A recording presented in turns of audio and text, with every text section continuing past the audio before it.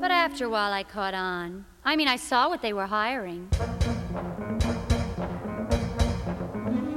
I also swiped my dance card once after an audition, and on a scale of 10, they gave me, for dance, 10, for looks, 3. Well, dance 10, looks 3, and I'm still on unemployment, dancing for my own enjoyment. That ain't it, kid. That ain't it, kid.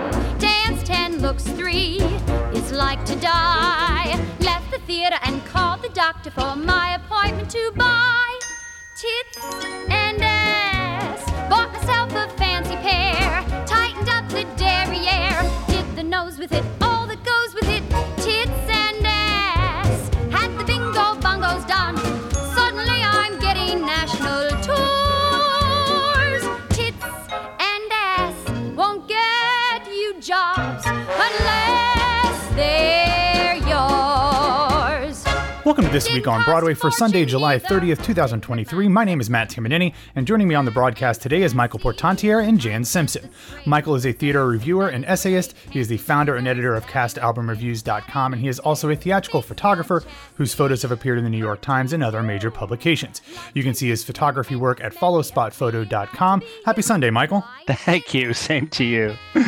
Jan Simpson is a theater journalist who writes the blog Broadway and Me and hosts the Broadway radio podcast Stagecraft and All the Drama, and has twice served as a Pulitzer Prize juror. Good morning, Jan. Morning. All right, everybody. I am obviously not James Marino, who is out of town. He is actually down here in Orlando, just a few miles from where I live, although at this point I don't think I'm going to see him. He has a very short turnaround time with family before everybody starts school. So he did invite me to dinner on Saturday night, but I was otherwise disposed. So I don't know that I'm going to see him, but I hope James is enjoying his time in the utterly sweltering heat and humidity of Central Florida at the end of July. But I am very glad to be with you both today. Jan, I did want to mention you have an episode of All the Drama coming up that's really exciting. It's going to be in the Patreon feed on next Saturday, August 5th, and then the regular feed the following Saturday, the 12th. Why don't you give people a little bit of a tease as to what that episode is all about? This one is about the 1960 or 61, I should know this, winner Fiorello. And I did it because, as everyone who listens to this knows, it's a Bach and Harnick show. It was actually their first big hit. And we lost Sheldon Harnick last month. And so I wanted to do this show, and I was very lucky that Rob Fisher, who was the founding music director of Encores, agreed to talk with me about the show because, number one, Fiorello was the first show that the Encores series ever did. And two, Sheldon Harnick was a very close personal friend of Rob's. And so we had a really nice conversation about both. And Michael, you've had a pretty exciting week here recently. You had a show at 54 Below recently. Why don't you tell the folks a little bit about that and how it all went? Yes, Jerry Orbach's Broadway on Monday, the 24th. And I'm happy to say it was a great success. It was almost sold out and very well received. And we are going to be doing it again. Not till January, because 54 Below is booked so far in advance. So that's when they had their next opening. So we will be doing it then, and perhaps live streaming it. We'll have to see as we get closer to the date. But yeah, it was really great for our three main stars, William Michaels, Nikita Burstein, and J. Aubrey Jones. And plus we had guest stars Stephen Brinberg and Leroy Reams. Leroy Reams, who had worked with Jerry, of course, in 42nd Street on Broadway. And we had Jerry's two sons, Tony and Chris Orbach, come on at the end to reminisce and then sing Try to Remember along with a video of his dad singing it. So as you can imagine, there was not a dry eye in the house. And it went, I'm glad to say it went really well. Wonderful. Well, let's get into the reviews for this week. You both saw the two most recent shows that have opened on Broadway, Here Lies Love and The Cottage. I think The Cottage or Here Lies Love opened first, so why don't we start with that? Michael, give us your thoughts on Here Lies Love. I really, really loved it.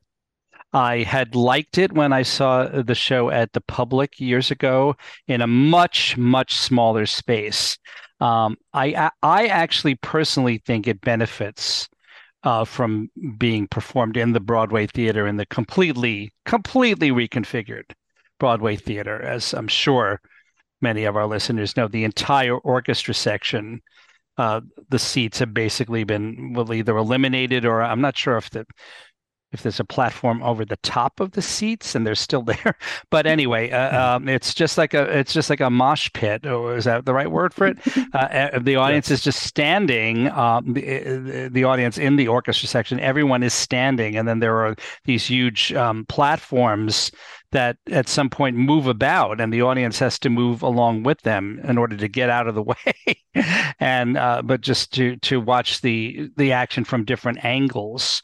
I, however, was not standing. I asked to be seated in the mezzanine section, and so I was in like the third row of the mezzanine center, and I would say that those are probably some of the absolute best seats as far as sight lines, because you can see absolutely everything.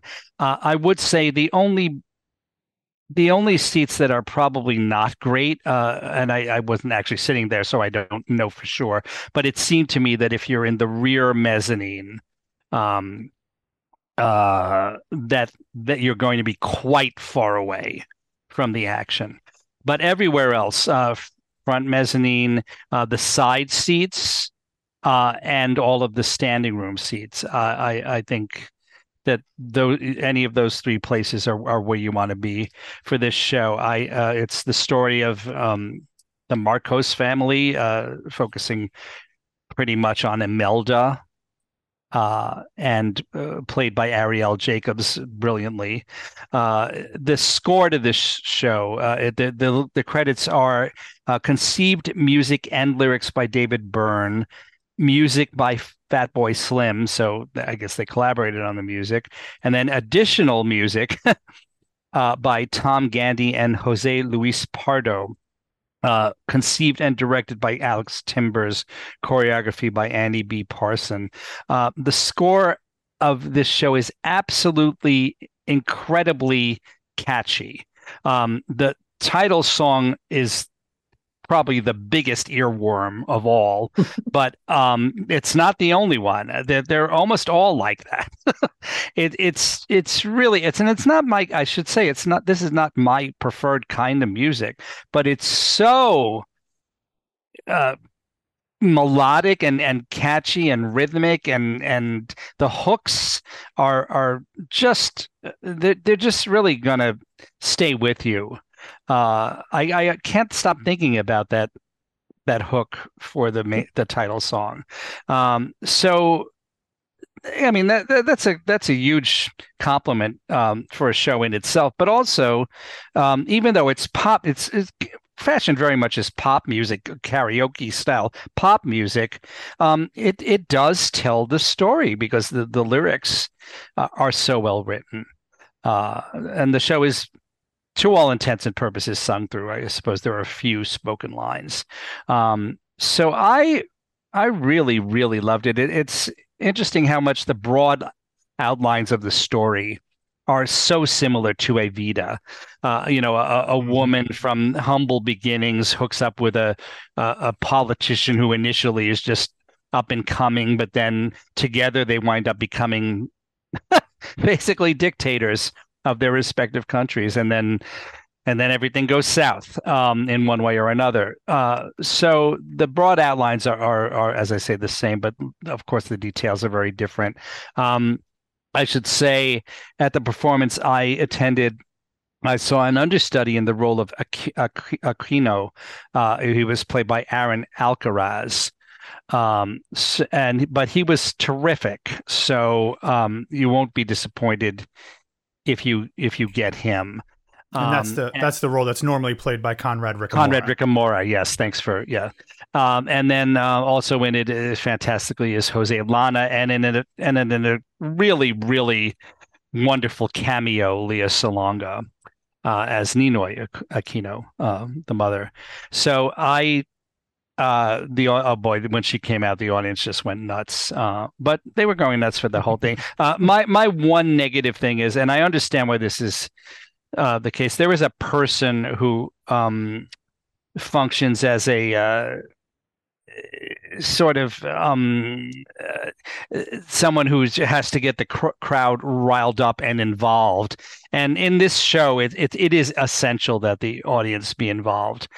So I understand that. But at the beginning, he was doing all this. Is everybody having a good time? And then, there wasn't enough response, so he repeated it again. And I really, really can't stand that, as I've stated many times in the past.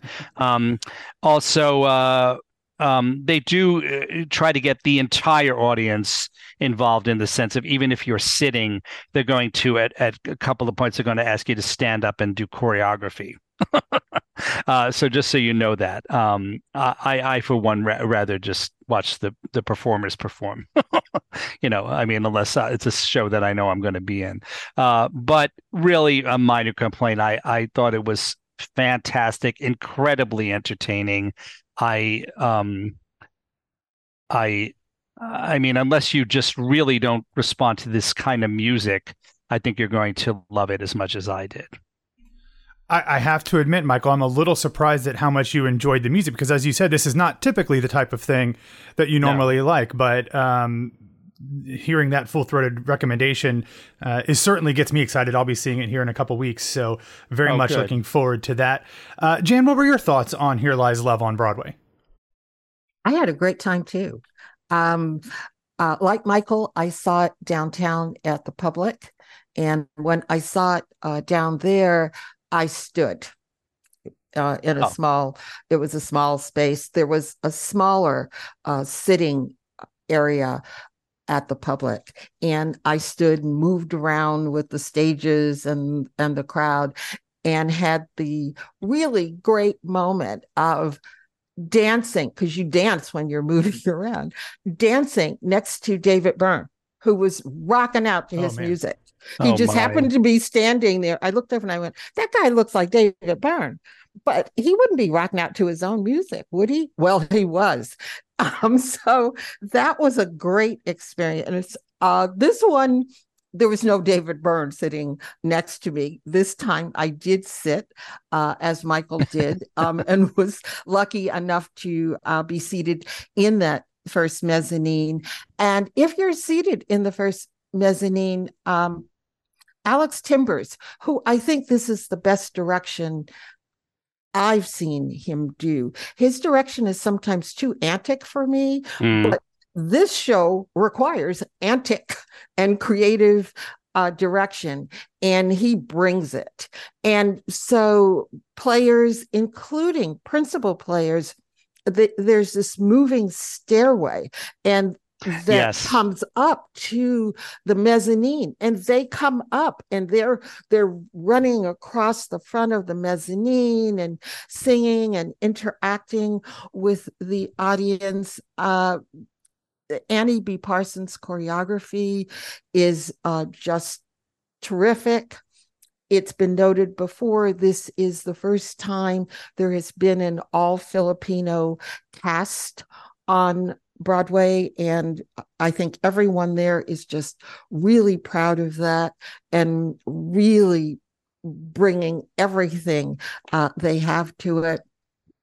The three principals, as the two that Michael saw, and also Conrad Ricamora, are all terrific in their roles. Ricamora and Lana don't appear to have aged much in the 10 years that since the show was up. It's a great date show too. If you're just sort of going, it's a pretty speedy 90, maybe 100 minutes. So you're in there, you're having a great time, you're dancing. You cannot not dance to or move to this music. I was sitting down the row from one critic, and I told him later because he said, I was seated, and I said, well, actually, you really weren't because you were dancing in your seat the whole time. So it's just a great fun show. And the last thing I want to say is I want to give a special shout out to the stage hands, the stage crew, moving those pieces around, the stage, the stairs, everybody there. I've said it now 3 times, so here's the 4th time. Everybody is bringing it. Go see this show. It's just a great time. Thank you for acknowledging the stagehands, but also I forgot to mention, I truly think that this show will probably win Tony Awards for lighting and sound. The Yeah. sound was absolutely perfect. I got every word, and considering how the show is staged, and I mean, I was only sitting in one seat. It's possible that the sound is not as good from everywhere else in the house, but from where I sat, it was amazingly good, and the lighting is just I've never seen anything like it. Yeah, it's Because really terrific. yeah, so unless something else really, really super comes along, I think that as Well, I saw another show, can't talk about it, oh, but okay. really super lighting. I think I can probably guess which one that is. Really super. But the one thing that I have heard people say about this show is that if you don't know a lot about the Marcos regime, well, 2 things. If you don't know a lot about the Marcos regime, it may be a little hard to follow. They've tried to compensate for that by putting an insert in the playbill outlining the history, the chronology, and by Peter Negrini's video projections. I actually found the video projections distracting, but some people found it helpful. The other criticism that people have given is, why are we celebrating? The musical does not celebrate, but because it's such a celebratory experience, people say, why are we celebrating these people who brought about so much misery to their country people, their countrymen? And the show sits a little differently right now because 10 years ago, the Marcoses were out of power. And now the son of Imelda and Ferdinand Marcos is the president of the Philippines. And so it sits a little bit differently, but I don't think most people who are there are responding to the wider politics. I think they're just enjoying this really entertaining production. Yeah, it's worth noting that the fact that the son of the Marcoses is currently in power is absolutely mentioned and made a huge point of in this show.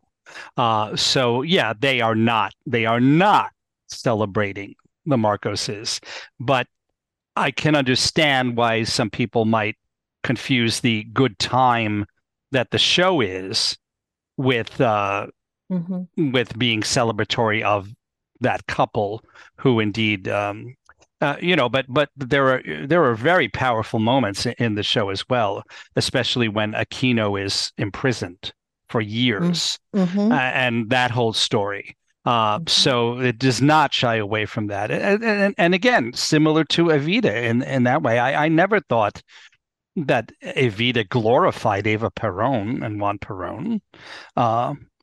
Some people do. But I think they're not paying attention to the whole show. I think it's very easy for shows like that to get caught up in to use the term of a much younger generation than mine, to get caught up in the vibe of a show where Sure. Evita's music is not, there are certainly fun, upbeat, energetic moments.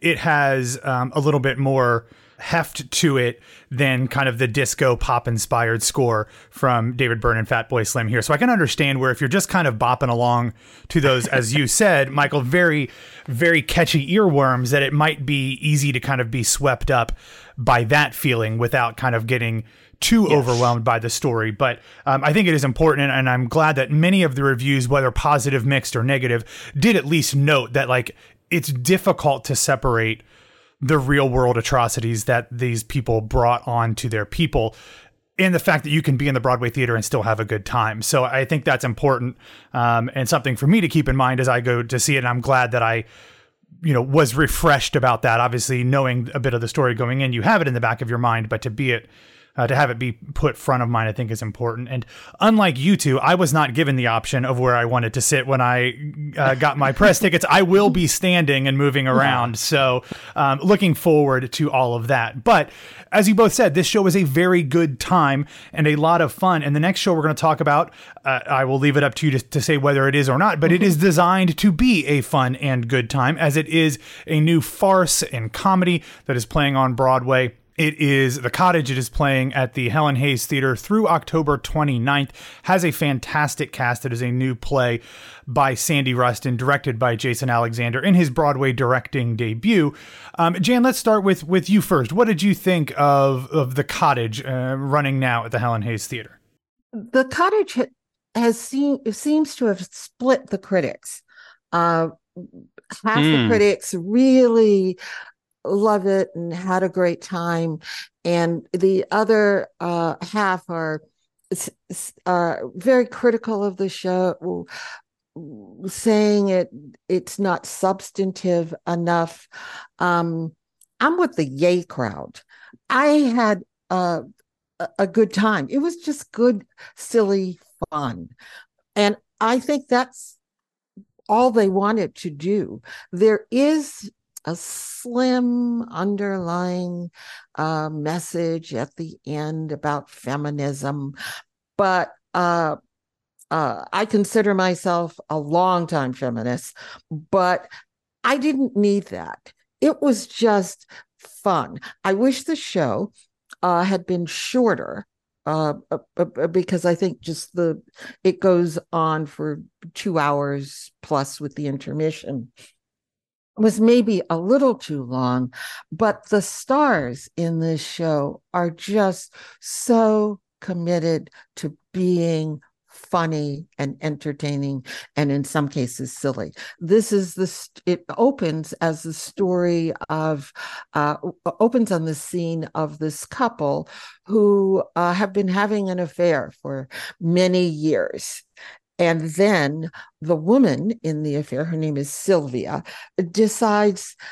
tells her lover that she's decided that they should be more committed. And she sent telegrams this is set in the 1920s. She has sent telegrams to his wife and her husband, informing them of the affair.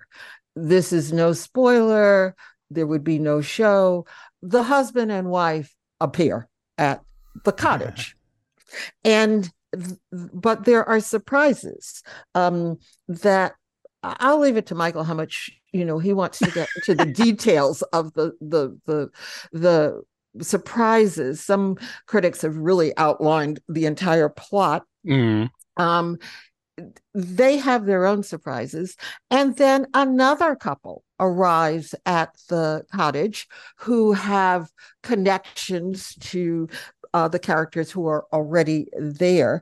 And so we have 6 characters with connections who are trying to shield their connections from one another, to explain their connections to one another. And it's just a romp. However, I said Laura Bell Bundy, I think I said, plays the main woman, Sylvia. Her initial lover is played by Eric McCormick. I mean, I watched Will and Grace, but I didn't know that Eric McCormack was so funny. I mean, he was really, really funny. Alex Moffat from Saturday Night Live is making, I believe, his stage debut.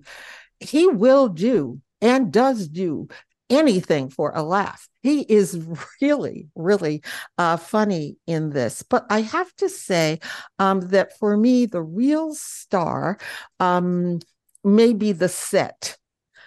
The set is just very funny in itself. And there is no Tony for this. I don't think there's an award in all of the awards that go to New York Theater. I don't know that there's an awards for this, but somebody needs to give an award to Matthew Few, who is the props supervisor for this show. This show has the funniest props I've seen in ages. And I know that seems like, what is she talking about? That sounds ridiculous, but go see, and you should if you can. And you can take, yes, it's a sex farce, but you can take your whole family to this. You can take kids who from like, I guess, 10 or 11 up, older people who may be a little conservative in their taste, if you know any old people who are conservative in their taste. You can take all of these people there and have just a laugh out loud funny time. I am not the kind of person who laughs out loud in the theater. And I sometimes feel badly about that because people are on stage trying to make you laugh. I tend to smile. I laughed. I just laughed out loud at this show. I had a great time. You mentioned Laura Bell Bundy, Eric McCormack, and Alex Moffat. I will go through the rest of the cast. It includes Lily Cooper, Nahal Joshi, and Dana Steingold. So a really, really who's who heavy hitters of Broadway talent in that show. Michael, what did you think of The Cottage? I think you left one. Did you leave out one person, Tony Roach? Yes. Yeah. Oh, he is not listed. I don't know if that's a spoiler. He is not listed on the Internet Broadway database as being in the cast. He is listed as an understudy. So that might be a surprise. It is sort of a okay. Well, yeah, but we haven't said in what way it's a spoiler. Okay. So, it's a spoiler to me because he's not listed in the official cast list. So so that's good to know. Okay, great, wonderful. So, but Michael, what did you think of the Cottage? I agree with basically everything that Jan said. I especially Eric McCormack. I enjoyed him on Will and Grace, but I suppose it's fair to say that he was first of all more of a straight man. Pardon the expression. No pun intended. Yeah. On that show, compared to people like Sean Hayes and Megan Mullally, right. But here he really. I thought he had got down the style perfectly. This spoof of the kind of a British sex farce comedy that you would see. We're told that the setting and the time is the countryside village of Morton in Marsh, England, 1923. And many people have said that this play that's presented to us it almost gives you the impression of the play that they're putting on in Noises Off. Yeah. And even to the point where the set is somewhat similar. So I think that's kind of funny, and maybe that was intentional. I agree with Jan about the props. I especially loved the dog, Jan. The dog is good. Yeah. And I won't say any more about that, but that dog gave me a few laughs. And the lamp is good too. The lamp is good too. Yes. I thought the show was almost entirely successful. I thought there were a few jokes that did not land. And in a play like this, you really almost need every one of them to land. There were a couple of sections where it got a little dry as far as the laughter. But since there are so many jokes and funny moments in it, that there's still probably like 200 laughs in it. So you won't feel cheated in that respect. I also felt that I loved Laura Bell Bundy, but I thought that maybe she was a bit too broad in her performance. And also, the way that affected me was that I didn't get all of her lines because I felt she was screaming a lot. And then conversely, I thought that Lily Cooper's performance was a little underpowered, aside from the fact that her British accent did not seem completely convincing and consistent to me. I actually thought her Cockney accent in Oliver was more successful and convincing than this upper class Brit accent that she was doing. And on the one hand, I think it was a good decision that she was a lot more. Her character was a lot more self-contained and not as frantic as the rest of them. By the way, her character is supposed to be heavily pregnant, for whatever that's worth. So I think that was a good decision, but I thought it was maybe a little too much in that direction. And for example, and I would say that she seemed almost as if she was in a slightly different play than the rest of them. So I guess that I would maybe say that Jason Alexander could have done a bit of a better job in smoothing that over and making the whole thing seem more stylistically consistent. So those were my negatives, but the audience really seemed to adore it, as did I. Most of it. The friend that I went with laughed constantly and absolutely adored it.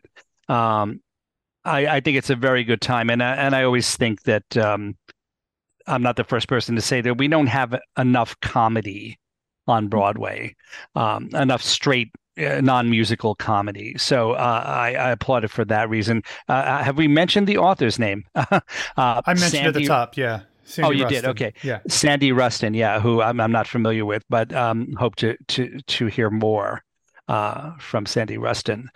So yeah, I think that given the star power plus the fact that it is a very, very funny piece, I think that I hope it will have a decent run and that many people will get to enjoy it. I also noted, Jan, I only read 2 reviews, but they were polar opposites.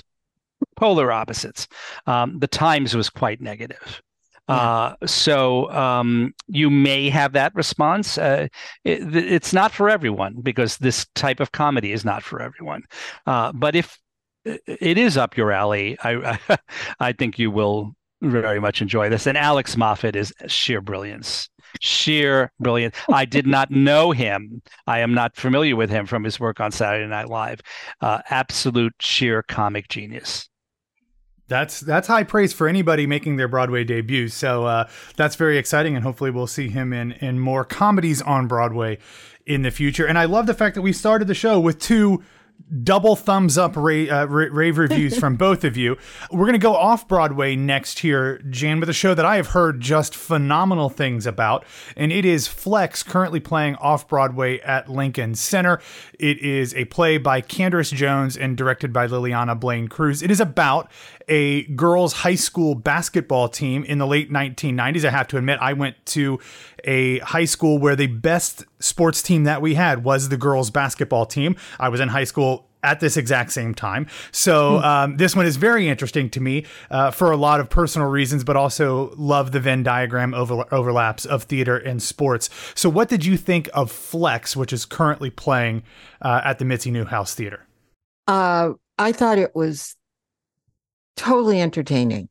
And also maybe that sounds a little equivocal because it's also really thought-provoking. This is an all-Black basketball team in the South in 1988, I believe, or maybe 98. 98. And uh, for the girls on this team, the starting team, like any sort of sports themed show, um, they're going for the championship. That's the narrative arc. And on this team, we've got the 5 starting seniors. So, of course, this is their big chance, last chance to make it. And there's a rule on the team that the team itself decided that they were really going to focus on playing. There was going to be, most importantly, no sex. They were not going to involve themselves with any distractions, including romantic relationships, so that they could focus on winning the state championship. But not everybody abided by this, and one of the girls becomes pregnant.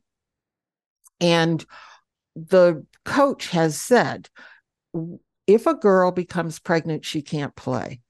And so that's the way that the play begins, with they're trying to convince the coach that this player should be able to play at least until she's showing, or until the doctors say it's not healthy for her to do so. So we've got the championship, what to do with the pregnancy. Part of the thought-provoking part of the show is that the girl considers getting an abortion. There's the whole issue of access to abortion. 2 of the other girls on the team are secretly in love with one another, and they're having an affair. And this is a small rural community. They're in Arkansas. It's a small rural community in Arkansas where homosexuality is considered a sin, and in their community. And so they're trying to navigate their relationship. And one of the girls is very religious. She is actually a junior minister. And so they're trying to negotiate that.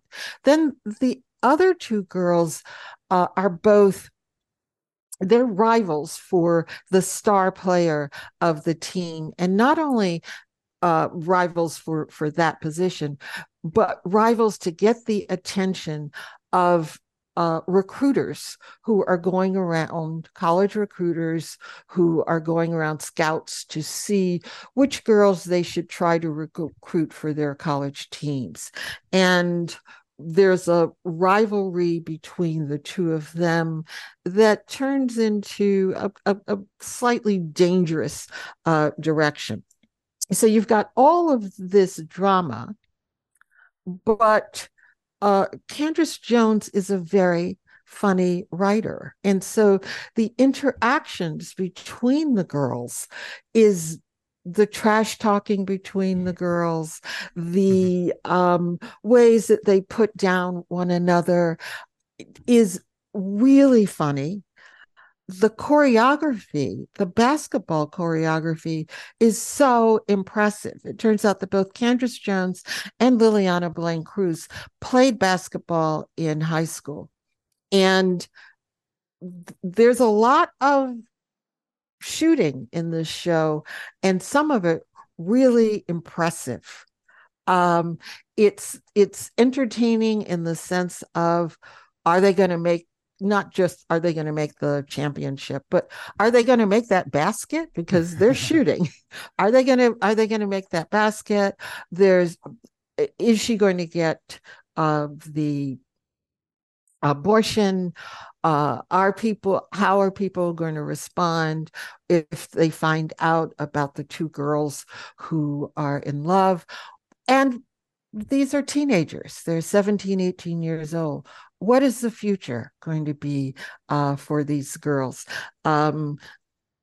I think it's intentionally set in 1998 because I'm not a sports person, but I gather this is when the professional women's basketball uh, league began. And so some of them have their eyes on that. It was an interesting audience the night I went to see it. It's at the Mitzi Newhouse. Uh, a lot of young people in the audience, not used to seeing that, and not used to seeing um, groups of guys. I guess they heard it was a basketball show. And so just groups of guys coming in and sitting there and watching the show. So this is a successful production on many, many levels. It's successful because it's entertaining. I thought the actresses were all terrific. It's successful because it's just a whole new subject, and because sports plays are difficult to put on the stage. It's successful in that, and it's successful in calling out to different audiences who may not, just traditionally go to theater, and particularly off-Broadway shows. So this is a winner for me. It's interesting. There's been two basketball themed off-Broadway shows here in the past few months, between this and King James from, I think that was MTC. Mm-hmm. This one seems like it has more basketball content than that one did, which talked a little bit about basketball. This one actually has if I've seen pictures of the set, it's a high school basketball gym. I do wonder, Jan, just because, as you mentioned, they are making and taking shots. Was there were there any times when you thought that was supposed to go in, but they missed, and how they reacted to it and kind of cleaned that up? Was there anything you noticed, or was it any time that may or may not have happened done fairly cleanly? Well, what I've read is that the final shot is, as in all of these kinds of things, the important shot. Mm-hmm. And they have determined alternate endings, sort of like Edwin Drood kind of thing. How interesting. We don't get to vote. It's the shot. And I gather it's not drastically different, but there's just a difference depending on whether she gets it in or not. The night I saw it, the character who's doing most of the shooting was on fire. She was not missing shots. So I had a different ending than perhaps, other people may have. And there is a third basketball-related off-Broadway show opening next week. Oh, what is that one? It might have slipped my mind. It's the Half God of Rainfall down at New York Theater Workshop. Yeah. So I don't know. Basketball season in New York Theater. In our Auerbach show, we did not do the song "She Likes Basketball." I'm thinking we should have put it in. Yeah. Next time in January. January is the middle of basketball season anyway, so that would work a little bit better. Good idea. Jen, we'll stick off Broadway with something else you saw, and I think I don't know if this was part of the Brits off Broadway series or not. That I know that 59's 59th has been running, but it was a show that won Best of French at the Edinburgh Fringe Festival in 2022. This is a new, looks like country western musical version of Pride and Prejudice called Prejudice and Pride. This is a show that features a book by Sam Wright and Nicholas Collett, music and lyrics by Sam Wright, and Collett directs. What did you think of this one, and what's a little bit of the background on it? I'm a little surprised that it won at the Fringe. Okay, fair enough. This one seemed like a show put on by a group of friends. And some of the friends are more talented than other friends, but they're all friends. So they're putting it on together. It was directed by a guy named Nicholas Collett. These are all Americans. And the show actually started, I think, in Kansas. Kansas City, yeah. Yeah, started in Kansas. And so they're all Americans. And Nicholas Collett directs. A guy named Sam Wright co-wrote the book with Nicholas Collett, wrote all of the score, the music and the lyrics, did the set, stars in the show, and plays the banjo in the three-piece band. Okay, got it. Okay. As I said, the talent is varied. It is the story of Jane Austen's Pride and Prejudice. The reason that the title is switched is because it's gender flipped. Huh. Instead of three, I guess in Jane Austen, 5 young daughters looking for husbands. Here it's 3 young, rural, working class guys looking for rich women to marry them. The parallel doesn't really quite work. No, it doesn't quite. And because, for a working class guy in sort of like Kentucky or that area, that Appalachian area of the country, his solution is not going to be finding a rich woman to marry him. It doesn't work. That's the way it worked in Regency England. You looked for a wealthy man to marry you, and you would have his children and so on. That doesn't work. What was more problematic for me here is they tried to make connections to what's going on politically. And so one of the brothers becomes a MAGA Republican. And there is a scene that I thought, no. Yeah. There's a scene that is a comic number about January 6th. I think you've said exactly what everyone needs to know to understand exactly what this show is trying to do, Jan. The audience, and I'll sum it up here. The audience, there were only about 50 people in the audience when I saw it. And at intermission, about 10 of them left. Wow. It was the first time I think I've ever had where the curtain call, Sam Wright, the guy who did all of those things, hushed the audience and started off his curtain speech by saying, making a musical is really hard. And I thought, no. We know that. And if you have to tell us this, then maybe you need to work on the musical some more. If you're doing a curtain speech at all, maybe after the show, maybe you need to work on the show a little bit more. Yeah. So a no for me, a big no for me on this one. I'm really sorry to say. Noted.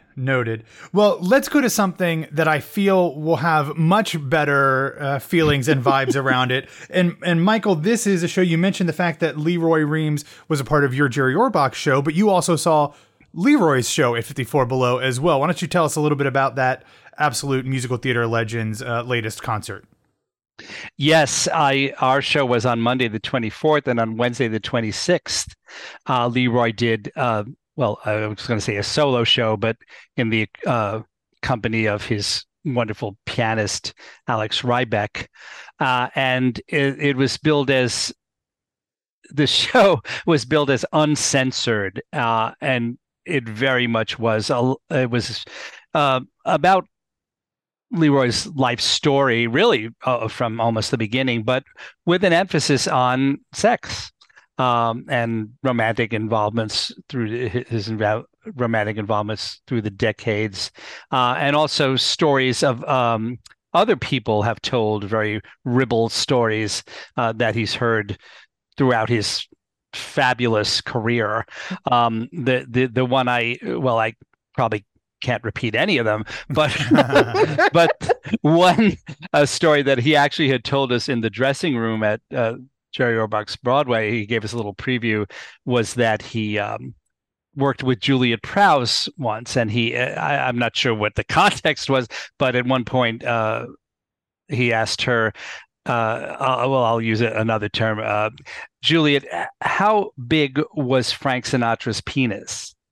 And she responded not with a verbal description, but in another way, with something that indicated the answer to that question. And so the audience really, really liked that. Lots of stories. Leroy went into detail about how he had an affair, romantic sexual affair with Michael Bennett that really was instigated by Michael. So there was a lot of really, really funny stories, a lot of stories that made people gasp and then laugh. But there was also some very moving moments in the show. Leroy spoke about one young dancer that he had a really, really intense love affair with, and then they drifted apart, and then he kept in touch with that person, somewhat in later years, but then the person died of AIDS. And Leroy certainly didn't shy away from discussion of AIDS because that was such a tragedy in the life of everyone who was around in that era, and especially people in the theater. And then he also very movingly memorialized his longtime partner, Bob, whom he was with for 50 years. 50 years. And then he said 4 of them legal. Because, I guess it wasn't until towards the end that they were really allowed to marry.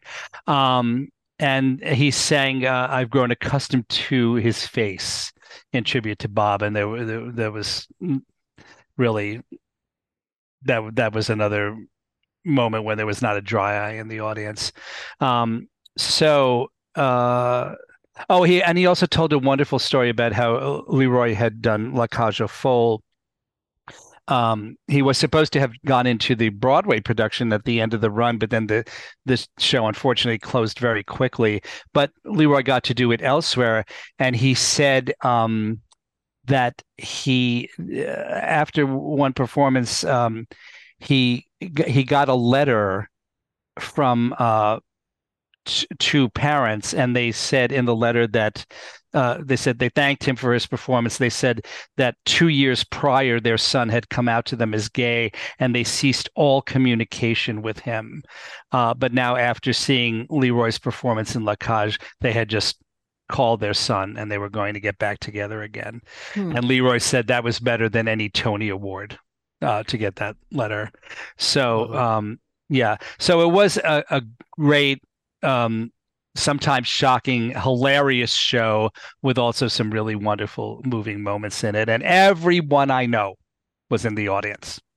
Every person in show business. That makes sense. That makes sense for Leroy Reed's show. Because Leroy has worked with most of them. Yeah, absolutely. Great.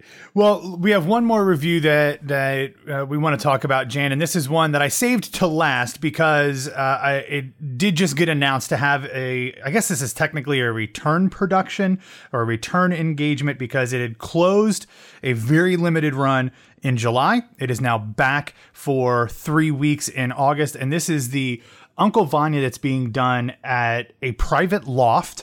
And it is running just August 8th through August 25th. The cast includes Will Brill, Julia Chan, David Cromer as Vanya, Will Dagger, Marin Ireland, Ann McDonough, and Virginia Wing. There are a few more castings that will be announced. In the July run of the show, the indomitable Bill Irwin was a part of the cast. I've been told he has to go teach clowning or miming in Maine during the month of August, so he will not be a part of the show. But it is a translation by Paul Schmidt, and it's directed by Jack Serio. I do want to note, just for to put out any conflicts of interest, the show is the lead producer on the show is my good friend and Broadway radio regular Oliver Henry Roth. So throwing that out there, I will be seeing it when I'm in town, and if everything goes according to plan, we'll be talking with David Cromer and Julia Chan about it as well. So I'm excited about that. So Jan, I assume that means you saw it during the July run of the show. I did. At first, I think now they're calling it the Loft Vanya. Before that, they were calling it the Intimate Vanya or the Hyper Intimate Vanya. Yeah. Because there are only 40 seats per performance. And when I read that it was coming, and saw the cast, I did a little bit of research and found out exactly the date and time tickets were going on sale, and went online exactly then and bought 2 tickets, which I'm glad I did, because that was a workshop run, a workshop production, and the tickets were much less expensive than they are now. But it is worth the seeing. It's you're seated in this loft, and you're seated on 2 sides of the playing space, and the actors go back and forth. They don't need to project too much because it is intimate. You are there. There are some beautiful scene pictures. There are some particularly beautiful performances, and the one I will single out is Marin Ireland, who plays Vanya's niece Sonia, and who, I guess, no surprise to people who follow theater, she hits every single beat and color of that character. So I just feel real privileged to have seen it. If you can get a seat to it, if you can afford a seat to it now, I think that there are also, and you may know this better than I, that there are they save 2 seats per performance for lottery tickets that are very, very affordable. So there's still a chance to see this very special production of Vanya. Yeah, they have $39 rush tickets available through Today Tix. You're right, in a 40-seat theater, I don't know how many rush tickets are available, but you can check Today Tix for that. They also have tickets that are distributed through Broadway for All, which is a nonprofit organization that has like $2 tickets for people that meet certain certain criteria, or part of, they give them out through certain organizations. So they are doing quite a bit of work to get some people in. But as you said, when there's only 40 seats, there's only so much possibility to do that. But that is one that I am very much looking forward to seeing when I'm in town in about a week and a half, actually. So I guess I might as well mention, while I'm here on the Mothership show here on Broadway Radio, I'm going to be in town from August 8th through the 13th. I still have 1 slot to fill. I'm still waiting to hear back on a Wednesday matinee, but I am seeing The Shark Is Broken a couple days before its opening night. I'm seeing The Uncle Vanya. I'm going to see Back to the Future. I'm going to head off Broadway and see Eisenhower, This Piece of Ground. As I mentioned earlier, I'm going to be standing and bopping along and dancing along at Here Lies Love. And then I'm going to go to Eva Noblezada's final performance of Hadestown as well, with a 1 or 2 non-theatrical things mixed into my schedule as well. So very much looking forward to that trip before I come back in October for a Sondheim heavy Merrily Here We Go back-to-back days. And then I can get it for you wholesale, actually. So Tuesday will be Merrily, Wednesday will be Here We Are, and then Thursday will be I Can Get It For You wholesale when I'm in town in October. So looking forward to all of those things coming up the rest of this year. But before we wrap up the show, Michael, you went and did the Barbenheimer experience. I don't know if you did them back to back like I did. I went from one to the other with like 15 minutes in between. But more appropriate for this conversation, you saw something that I didn't see in either of those theaters. You saw the trailer for the movie adaptation of The Color Purple musical, which of course is an adaptation of the movie, which is an adaptation of the book. I went back and looked, and I did see it when they released it. So I know I saw it, but I don't remember a ton about it. What were your takeaways from seeing the trailer up on the big screen, either before Barbie or Oppenheimer? The trailer looks very good. As I'm sure many of our listeners know, the movie stars Halle Bailey, who just made a splash in the Little Mermaid live action remake. No pun intended, making a splash. Oh, yeah. That was completely unintentional.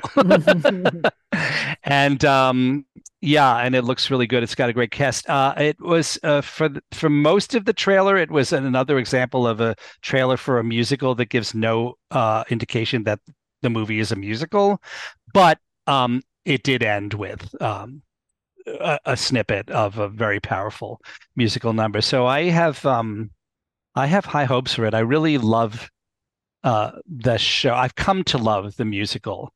When I first saw it on Broadway in the original Broadway production, I thought that it was I didn't respond to it very much, but I think it was just because it was very overproduced. The Broadway revival was far more successful, in my opinion, and I've seen productions of it elsewhere since then, including not that long ago down in DC. So I do think that it's not perfect, but it's overall a very, very excellent musical adaptation of that property. And I think it would make an excellent, wonderful movie if it's well done. So I'm really looking forward to that. Another interesting, just little sideline is for those who've seen Barbie know that Rhea Perlman has a very pivotal role in it, and of course she is now on stage in New York at Lincoln Center. Yes, in Lincoln Center. So in a play called Let's Call Her Patty, also with Leslie Rodriguez Kritzer and Ariel Goldman, and I'm seeing it on Saturday. Yeah. Okay, so that'll be fun for people to because Barbie is such a big hit, that'll be fun for people to see her on stage after having seen her in Barbie. And it should be noted that her daughter, Lily DeVito, is going to be coming to Broadway with her father, Danny DeVito, later this year in a show that I cannot think of the name of off the top of my head. But lots of Rhea Perlman, DeVito-related things coming up. I will mention The Color Purple movie is currently scheduled to be released in theaters on Christmas Day. Of course, with all of the strikes going on, Warner Brothers Pictures, Warner Brothers Discovery is certainly considering moving release dates around, as we've seen from a number of studios already happen. And the cast is tremendous, includes Fantasia Barrino, who played the role of Celia on Broadway, Taraji P. Henson, Danielle Brooks, who was in that revival you mentioned, Coleman Domingo, Corey Hawkins, Her, Sierra, Anjanou Ellis, Louis Gossett Jr., Tony winner David Allen Greer, Elizabeth Marvel, John Batiste, just a really, really phenomenal cast for that show.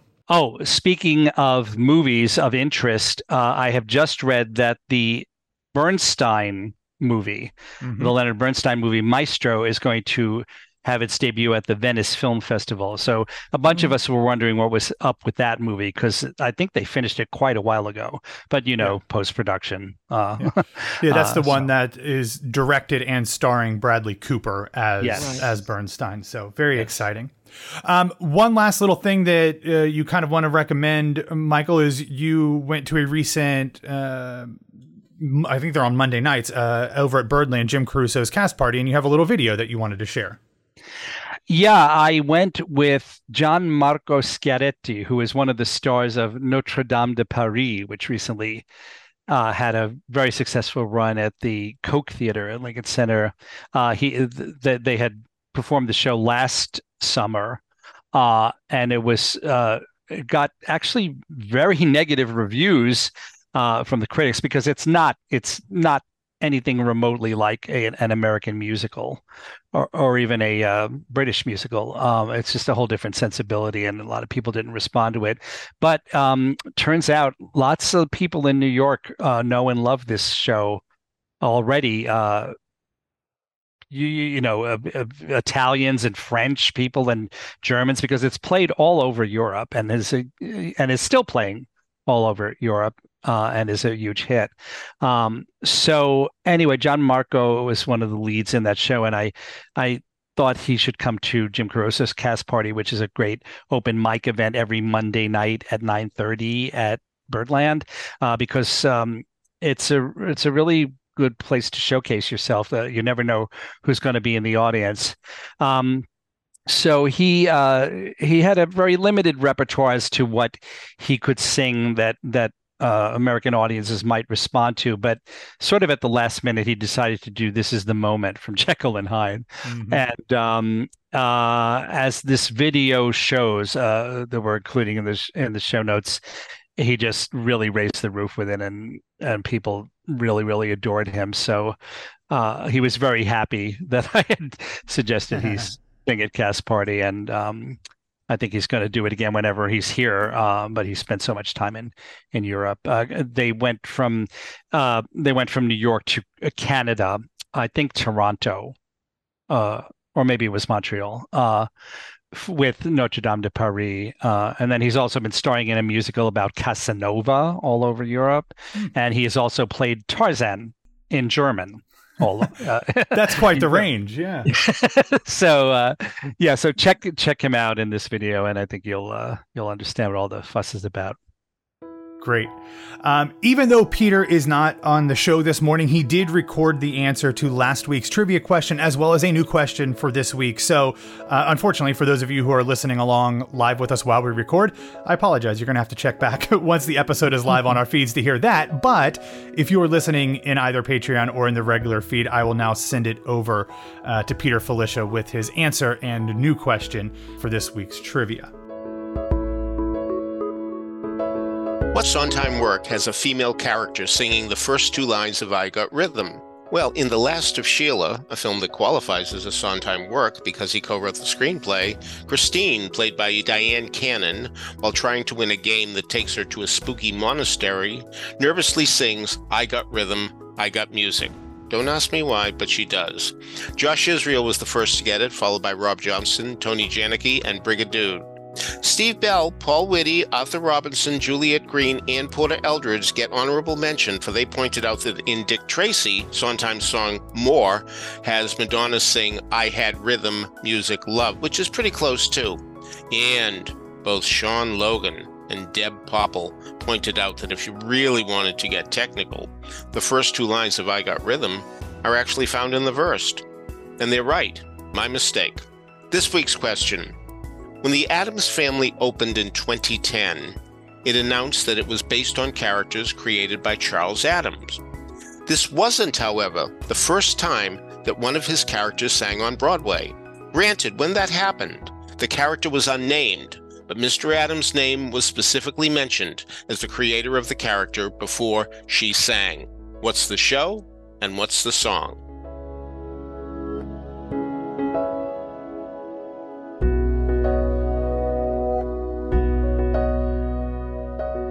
All right, Michael, that will bring us into the end of the show here, but we did want to kind of go over the musical moments from this episode and kind of talk about the impetus, the sad impetus for both of their selections this week. Yes, well, actually, we have had 3 recent deaths of note. One of them was Inga Swenson, who many people know from her work on TV in Soap and Benson, but we... people who love theater and musical theater specifically know her from even if we didn't see her in these shows, we know her from the cast albums of Baker Street and 110 in the Shade. Baker Street was not a hit. It had quite a short run, but 110 in the Shade did much better. And Inga had a beautiful soprano voice that is displayed to advantage on both of those cast albums. So if you're not familiar with her work on those, you really might want to give a listen. Go to YouTube or Spotify or wherever you go to find Broadway music like that. And she really was something. I wish that I had seen her, especially in 110 in the Shade. People still talk about that performance, but I was a little bit too young then. The other 2 deaths are Carlin Glynn and Pamela Blair. And what's interesting there is that they were both in The Best Little Whorehouse in Texas. Pamela Blair is so much more famous for a chorus line in which she played Val and sang Dance 10 Looks 3, performed Dance 10 Looks 3, I should say. she's so much more famous for that I think a lot of people didn't even make the connection that she was also in Best Little Whorehouse in Texas, which starred Carlin Glynn as Miss Mona on Broadway. And the interesting thing there is that one of the songs in the show is The Bus from Amarillo, which for some reason was not included in the film. I think it would have been a great song for Dolly Parton, but I think they had to make room when they made the film of Whorehouse. They felt they had to make room for some new songs written by Dolly, and also I Will Always Love You, which had been previously written by Dolly. So something had to go, and The Bus from Amarillo was one of the songs that went. But it was ultimately sung by Carlin Glynn as Miss Mona in the original Broadway production of Whorehouse, but it was originally supposed to have been sung by the character played by Pamela Blair, who actually wound up doing very little in the show, especially vocally. And I think that was a sore point. So it's kind of ironic that they both left us so close together. And in order to memorialize all of that, our opener for this week is indeed Dance 10 Looks 3 from A Chorus Line. The story about that, which I always find so interesting, is that the song was originally titled Tits and Ass. But then the powers that be realized that if that was listed in the playbill, in the song list, that it ruined the joke. So Dance 10 Looks 3. And ever since they made that change, it was just went over like gangbusters. So that's an interesting little theater story. Very, very well performed with a lot of personality and pizzazz and a great voice by Pamela Blair. And the closer is The Bus from Amarillo, as sung by Carlin Glynn on the original cast album of The Best Little Whorehouse in Texas. Well, everybody, that is all that we have for you this week on Broadway. I want to thank Michael and Jan for allowing me to step into the very, very large shoes of James Marino while he is off maybe walking around in the very, very large shoes of Goofy. I don't know. Maybe that's what he's doing on Sunday instead. But I always enjoy being a part of This Week on Broadway. I want to thank all of our listeners. Of course, if you want to be a part of the show and listen live while we record, you can head over to patreon.com/Broadway Radio or broadwayradio.com/Patreon. The episode is then posted there as soon as we can get it out, and then it hits the regular feeds later in the afternoon or evening on Sunday. If you want to hear more from me, I am on Today on Broadway, Monday through Friday, here in the same podcast feeds that you are listening now. So we will send you out with The Bus from Amarillo. We hope that everyone has a wonderful week, and we will see you at the theater soon. Bye. Bye. To go where anything was possible for me. We were driving on through Cisco on our way around to Baird. Got a sudden funny feeling, and I knew that I was scared. I was shaking like a leaf as we were coming round the curve. Had the suitcase, had the ticket, but I didn't have the nerve. Yes, the bus from Amarillo had me so damn terrified that I got off at the next stop and I never took that ride. Didn't want that one-way ticket to nowhere. Didn't want the traveling free. Didn't want that one-way ticket to go where anything was possible for me. Well, it's hard now to determine how a plan just disappears, how the days can turn to weeks, and how the weeks can turn to years. And it's funny how you wait for things and want that lucky day. And it's funny, when the bus stopped, I got off and walked away. And the bus from Amarillo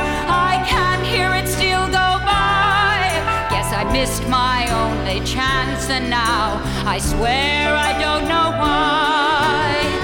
Guess life's a one-way ticket to nowhere. God, wish I was traveling free. Once I had a one-way ticket to go where anything was possible for me. Anything was possible for me.